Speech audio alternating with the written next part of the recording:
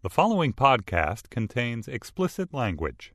Hi, this is Dana Stevens, Slate's movie critic, and I'm here with the Slate Spoiler Special podcast on Confessions of a Shopaholic. My partner today is Willa Paskin. Hi, Willa. Hi. Who is a freelance writer and who saw the movie the same time as me. She's also just written a piece on Confessions of a Shopaholic and other films that will appear in the Daily Beast later this week. So I thought she would be a good match for this movie, although we've never met before today. So hi, Willa. Hi. So, first of all, let's do a plot summary for those who haven't read the best-selling books that this is based on, and just general kind of reactions to the movie. Walking out, were you glad you saw it? I was. So much of the pre-buzz about this movie has been that it's like just an abomination given the financial climate and that it's just a celebration of shopping. But I thought that it was, while sort of ridiculous in many ways, a little bit more on point about kind of the troubles that everyone's facing collectively as Americans now than I was expecting it to be. Well, that's sort of the big question about this movie. Is it horrible timing or is it kind of perfect timing in a way, right? I mean, it's this little sort of very fluffy morality tale about one individual consumer's debt, and, you know, it happens to land in theaters at the moment that the whole banking system is basically falling apart. So you could look at it as kind of grotesque and obscene, which is, I think, how the Village Voice critic read the movie, you know, that it's just this insult to all these people that are losing homes and jobs. Or you can read it as an allegory, which doesn't make it any better of a movie, but, you know, at least makes it sort of interesting to talk about. And I want to do that in a minute. But first, let's just quickly summarize what happens in the movie. So sure, this character, Rebecca Bloomwood, who's a journalist, loses her job and longs to be a fashion writer. And so she ends up not being a fashion writer, but getting a job at Successful Savings magazine, where she writes about her obsession with shopping and clothes, but in monetary terms, becomes a huge success. Meanwhile, you know, she's $16,000 in debt and being stalked by a debt collector. The movie unfolds in probably all the ways that you would expect in terms of her lovely little boss and her increasing fame, and the debt collector, you know, coming to collect. Ends in sort of typical romantic comedy fashion. Well, and don't forget, since this is a spoiler special, we don't have to keep any secrets from the audience. And we can actually say, as if it wasn't obvious from the fact it's a romantic comedy, that she falls in love with her boss at Successful Savings, who's played by Hugh Dancy. The very adorable Hugh Dancy. Do you find Hugh Dancy very adorable? I think he's very cute. I mean, I think he's sort of like a cardboard. There's not much there, but I think he's a good-looking guy. He's just such a generic type in terms of his appearance. I actually thought he carried off the role pretty well, but he's so unmemorable. He looks so much like so many other handsome British leading men that I had to keep reminding myself, who is this guy again? Oh, we also forgot to mention that Isla Fisher, Sacha Baron Cohen's fiancée, is, you know, the main character and plays Rebecca Bloomwood. All right, so let's move to talking a little bit about the movie's allegory. I mean, to me, one of the big problems with getting into this movie, both as an allegory for debt and the nation's debt, and just as a love story, was that I found the main character really, really unlikable. It's not Isla Fisher's fault. She's a funny person. She's not without talent. But it seemed to have this problem of never getting to the bottom of how disgusting it actually is to be a shopaholic in the way that she is in the movie. I mean, what was interesting is it almost seemed as if she had a disease, like she was completely insane and mentally ill. But at the same time, they kind of didn't explore the fact that she was perhaps mentally ill, like literally couldn't stop shopping in sort of an addicted way. But then they sort of played it for laughs, and that like it wasn't actually upsetting and serious. And so there was just like kind of, you know, you're supposed to like her because she's Isla Fisher and she's adorable. But at the same time, they had her do a series of really unhinged things that I think you weren't supposed to think. Okay, I can jump in with a couple of the things that she did that I just found just plain unpleasant. Like, it would take so long for someone to win my good graces back after doing these things to me. Like her editor, who she later falls in love with, but at the beginning of the movie is her boss, right? He's her boss at a brand new job that she talked her way into in a completely unlikely scene where, you know, she comes in completely unprepared and utterly clueless about the world of finance and not even a particularly good liar or faker, and somehow charms her way into the job. But whatever, you know, that's sort of part of the convention. Then she has the job, and he sort of takes her under his wing and starts taking her around to conferences on economics and sort of teaching her the ropes, basically being this mentor. And at one point assigns her a piece and says, as a writer, and as a freelance writer yourself, I'm sure you identify, he says, send me a draft by 3 p.m. And she blows her deadline. Perfectly reasonable. And instead, she wanders by a sample sale and goes on this huge shopping spree. And there's one of the most, I think, misogynistic scenes in the movie where, you know, there's just catfights over Gucci boots and things like that. And the whole time I'm just thinking, like, her editor is going to be furious. And I was sort of satisfied with that dramatic suspense there, because I thought, wow, she's going to get home and there's going to be a real comeuppance that she fucked up this deadline so badly. And she gets home, turns in the piece late, and he gushes over it and compliments her. And, Exactly. And there's an early scene on her way to that job interview where she is late to a job interview. She thinks at a fashion magazine that she wants more than anything in the world, and she decides to be late so she can buy a scarf, which is like, at the time I was like, you are kidding, like you care about this so much and you're not going to the job interview. I mean, as if she literally... the scriptwriter didn't seem to understand. I'm sorry, go ahead. No, I mean, she just really, like, it's the kind of behavior you're like, that's not... I mean, you're sort of playing this for laughs, but that seems sort of dangerous. I mean, in the way that I thought that the movie kind of ended up meaning something more than it should have, because it was actually about... It sort of did a decent job of portraying someone who's literally addicted to something, like cannot stop, and they sort of played it for laughs. I mean, she goes to Shopaholics meetings, and, you know, the way they talk about shopping is never in negative terms at all. It's always like this very beautiful, fun experience, but it's also ruining her life in a legitimate way that I don't think they ever kind of figure out. Yeah, the movie's not really able to not have it both ways, because the movie itself is so in love with, you know, shopping and color and fashion. And I mean, we both thought the clothes were horrible, but we'll get to that in a minute. There was one more point I wanted to make about something she did that was just icky. Oh yeah, I remember what it was. It was when she through a series of coincidences that's too boring to explain here, she ends up having to choose between the bridesmaid's dress that she would wear at her best friend and roommate's wedding. It's sort of construed in the film as an ugly dress, although it's no uglier than anything else she wears the entire time. In the movie. And a dress that she has picked out for a big career moment, a TV interview she's going to have. So, you know, there's this very overdetermined choice between like the friendship dress and the career dress, only one of which she can keep. And she decides to keep the career dress, and a homeless lady ends up walking down the street wearing the bridesmaid's dress. This homeless lady who's been lurking for no explicable reason, singing songs. It's so ridiculous when you start describing the plot that I'm just embarrassed to even talking about it. But then the best friend sees this homeless lady and realizes that she's been betrayed. And within the context of the movie, it's actually, you know, pretty terrible, the thing that she did to her best friend. This is her bottom moment, actually. This is when she hits bottom with shopping. It's when she realizes that... But isn't she too easily forgiven for that moment, too? I mean, the moralist in me just wanted to see a little bit more of a comeuppance for this character. Not that she can't win out and have a happy ending. It's her romantic comedy. But, you know, it just seemed like there needed to be a little bit more of a dues paid. Well, I thought that the scene where where the debt collector shows up at, who she's been avoiding the entire movie, shows up at the TV show she's filming and pretends to be in the audience and starts to basically harangue her while she's on national television about all of her crazy lies about how she's been avoiding debt, and it's sort of mortifying. And that scene I found to be like actually a little bit mortifying, totally what she deserves, but mortifying. But then everything after that, there was like no consequences. You know, she had a big sale. She gets all the money back for her dress.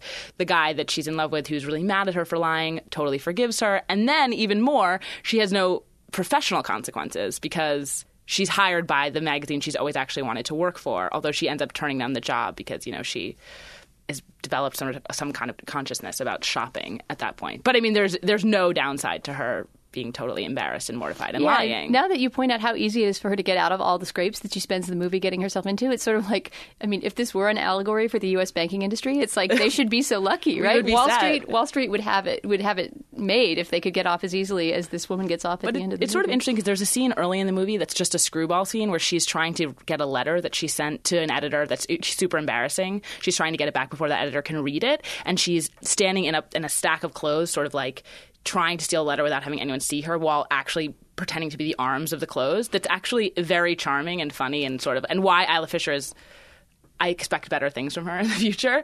But in that scene, you know, in most movies, she wouldn't get the letter. I mean, this is in like the 20th minute of the movie. You know, that would be a plot point, is that she sent this terrible thing to an editor. But of course, no, she gets the letter back because nothing bad ever actually happens to her at that point or at any future point. Yeah, it's strange. It actually really does remind me of, you know, she is Wall Street because she just is sort of consequence-free. She manages to skate through doing all these pretty reprehensible things. We haven't even mentioned some of the lies that she tells to the boss after he becomes her boyfriend. And this is one of those romantic comedies where at the end you say, I give that relationship 2 seconds.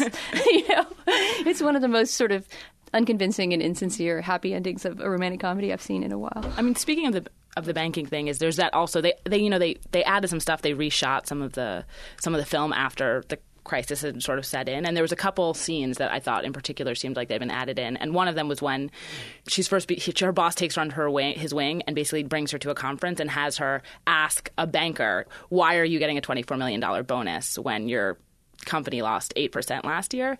And, like, it actually doesn't really have any bearing on the plot, but it's sort of like this moment where they're kind of looking out at the audience and being like, we didn't film this movie a year ago. Like, I didn't realize that there had been scenes that were shot and put in later. I'm surprised in that case that there wasn't a little bit more of an effort made to to create a background portrait of an economy that wasn't a boom economy, because the whole movie proceeds on the notion that we're still in a boom economy, including a publishing boom economy, which was not the case for well before, the time that the severe financial crisis kind of started to hit last fall. I mean, magazines were already having a very hard time. Right. And there's some really ridiculous scenes at the end of this movie. I'm sure you found them equally absurd as someone who works in publishing in New York, where magazines are created at the drop of a hat, where John Lithgow, as this publishing magnate, is just sort of saying, like, here's an idea. Let's start a magazine that's all about the writer's voice. And suddenly he's signing a big check. Or Hugh Dancy's original speech about his magazine is like, we don't give the people what we want. We give them what we need. We're not going to be the People magazine of, money publishing. And you're like, People magazine does pretty well. I think almost every magazine in the land right now is not turning their nose up at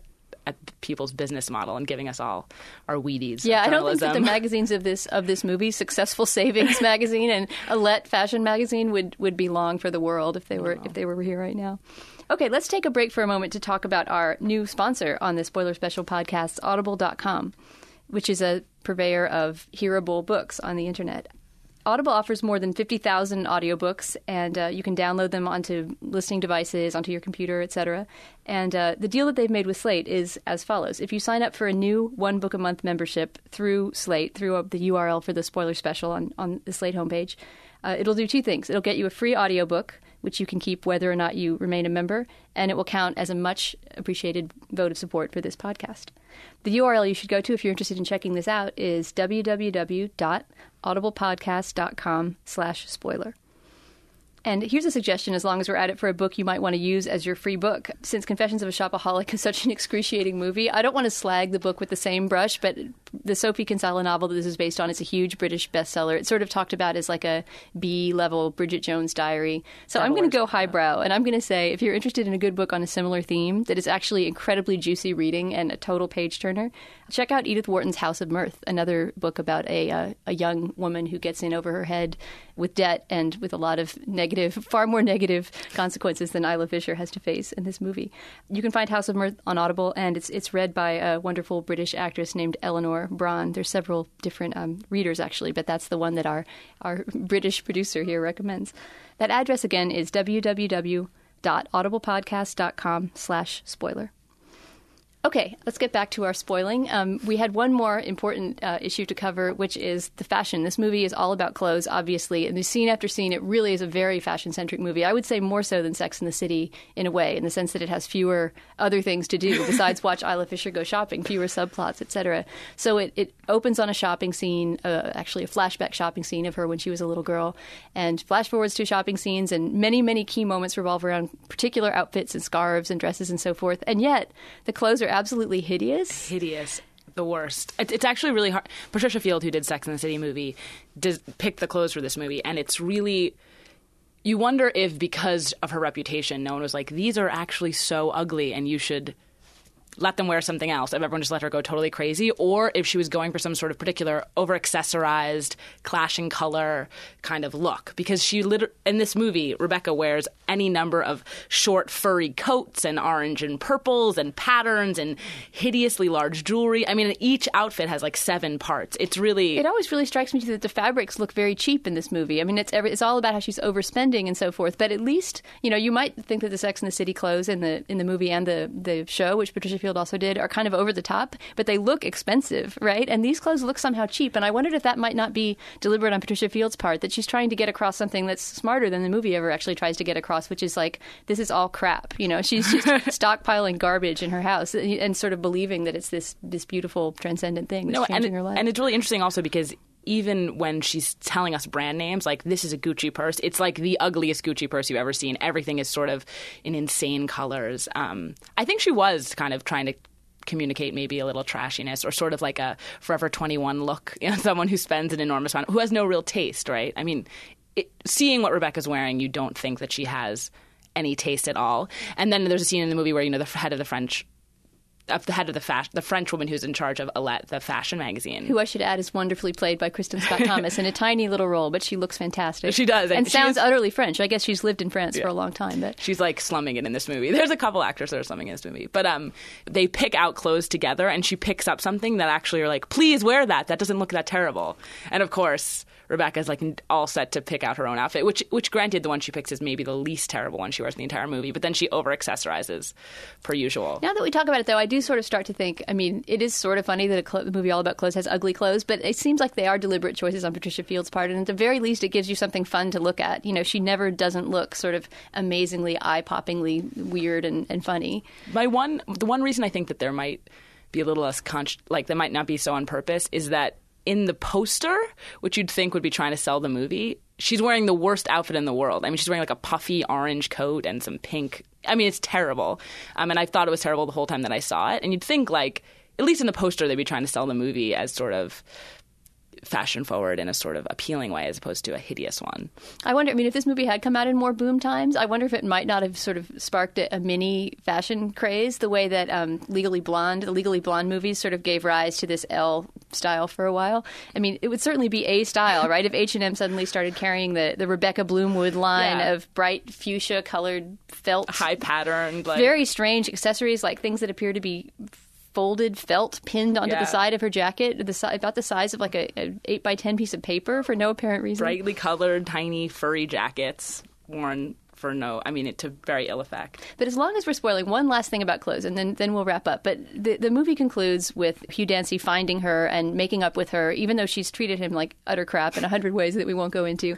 And part of his gesture of making up with her is that he has bought at auction the green scarf that sort of became her signature piece, and her whole column was called the Girl with the Green Scarf. So it's become sort of like the Rebecca Bloomwood item of clothing. And so he buys it at auction secretly through a proxy bidder. Through two proxy bidders, in fact. And gives it, right, exactly. He's vying with himself for it for any price, and he gives it back to her. And it seemed like that was a very, very strange message for the end of the movie to me, that she had essentially finally gotten over her shopping addiction and decided that material things were not where it was at. And then he comes running up to her with the green scarf and says, "This is the essence of you." You know, the movie goes on and on about sort of how clothes make the person, basically, and then sort of vaguely makes a gesture at disproving that idea, you know, for sort of a moral, and then just slaps it right back on again with the green scarf gift at the end. Didn't you find? No, I think that's exactly right. And also, I mean, there's just something sort of weird, like he bought her back at the end, you know, which is maybe not the best message to be sending.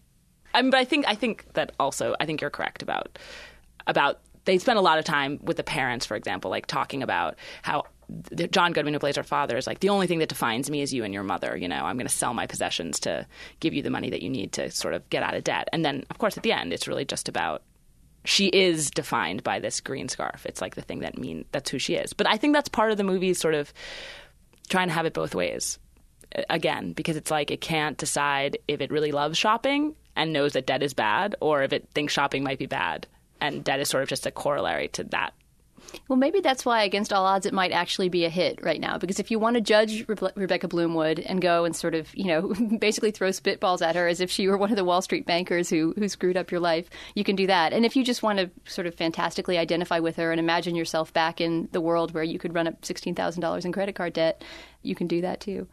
All right. Well, thank you very much, Willa, for coming in for this Slate Spoiler Special podcast. Thanks for having me. For Slate.com, I'm Dana Stevens. Hello, it is Ryan, and we could all use an extra bright spot in our day, couldn't we? Just to make up for things like sitting in traffic, doing the dishes, counting your steps, you know, all the mundane stuff. That is why I'm such a big fan of Chumba Casino. Chumba Casino has all your favorite social casino-style games that you can play for free anytime, anywhere with daily bonuses. That should brighten your day a little.